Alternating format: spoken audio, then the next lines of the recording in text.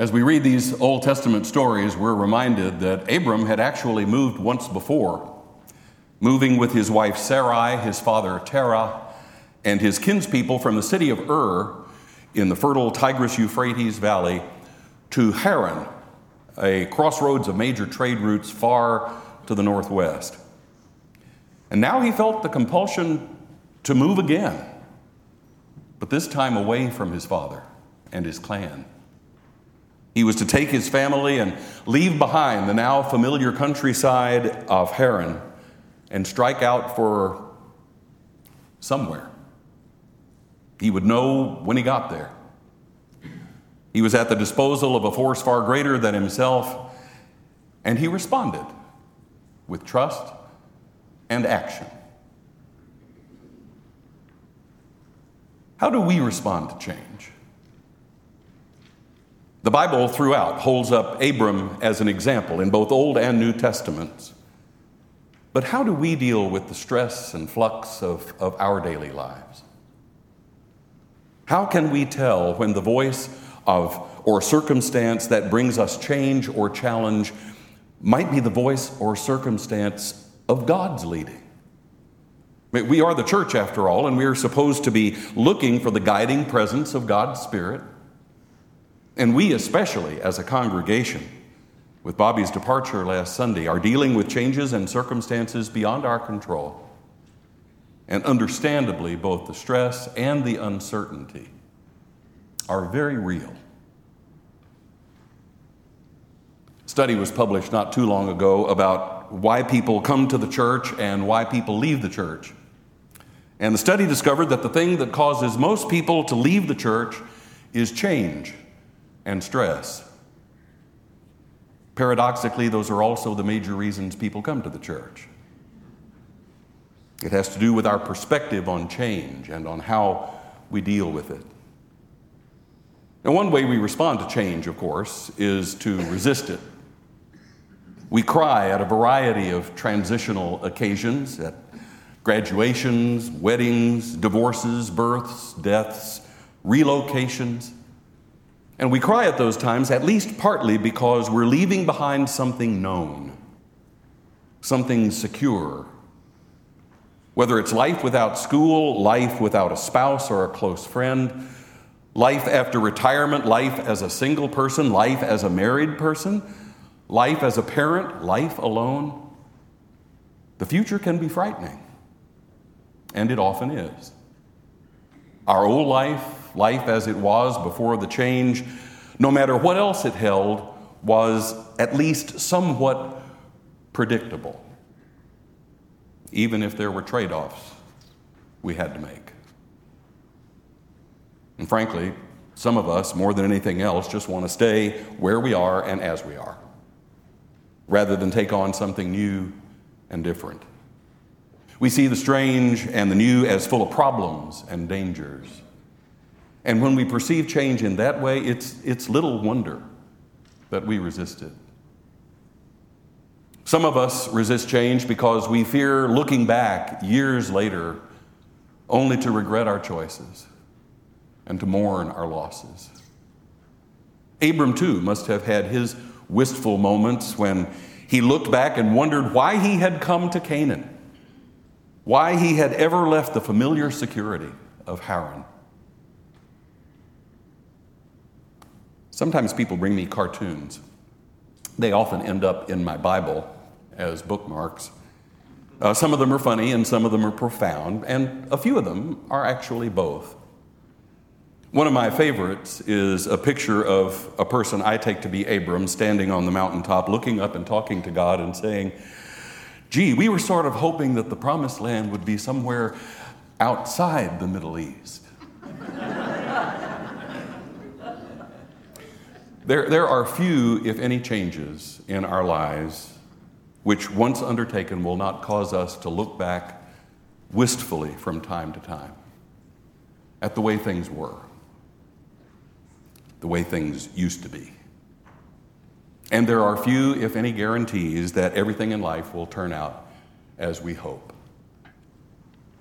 Some of us respond to change or to a new idea by quickly and repeatedly listing all the reasons why we should not go into that change or why it's a bad idea.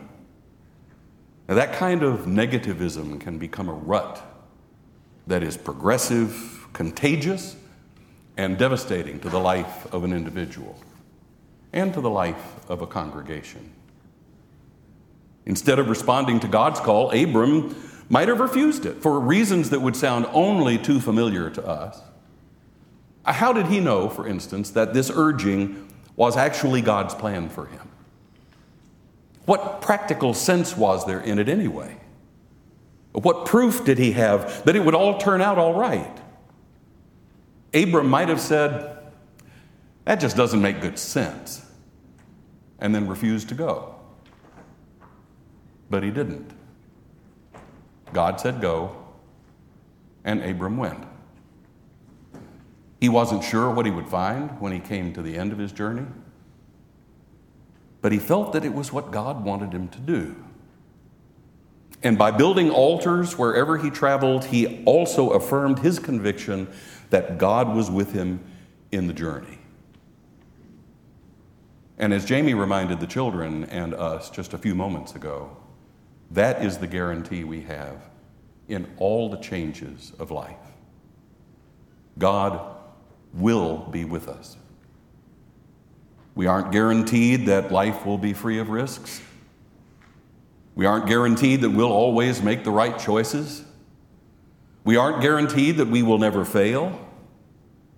But as Bobby reminded us last Sunday, quoting that last verse in Matthew's gospel, we are guaranteed that God will always be with us for as long as it takes.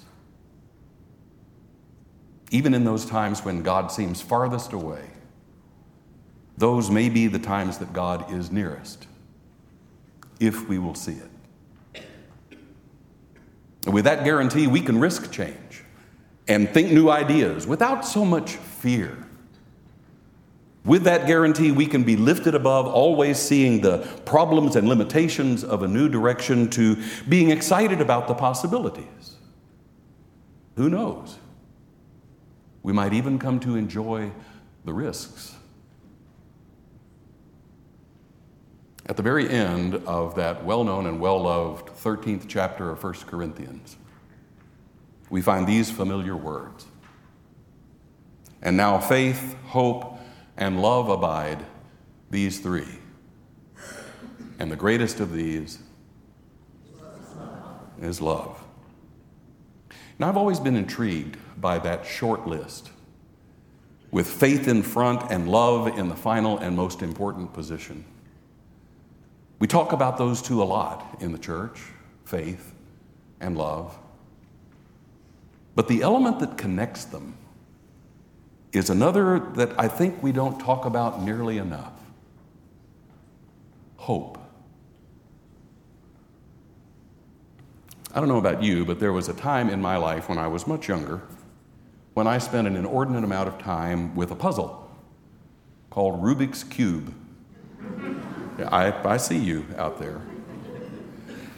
I'll say right up front, I was never able to solve that puzzle completely. But I was able to complete one whole side. And I was told by those who knew that I would never solve the entire puzzle until I was willing to risk losing that first side for the sake of the whole. That was hard for me to do. I had worked so hard to get it. But I wouldn't realize the goal unless I was willing to give it up. In the 7th chapter of John's Gospel, Jesus says, in effect, that God's will for us is best known in the doing of it. From Abram's point of view, the way to be sure whether the urging of your soul is the voice of God is to answer it and see. That takes faith. The other side of that for the rest of us is that unless we're willing to risk it, we may never find it. The conventional wisdom from Aesop on down has been look before you leap. But a wise contemporary thinker has added, but don't look too long. You might just sit down. What are the choices facing you? What are the choices that will face us as a church in the next few months, the next few years? What are the new ideas that are now and will be challenging the ways we all look at things? Now, I'm not saying that you give in to any impulse just to see if it's from God. God gave us some common sense and wants us to use it. But we're not to be so afraid of change or newness that we reject it out of hand either. We can approach the new with a sense of excitement and anticipation, and not with fear, because God will be with us in the new and different, and may just be calling us into it.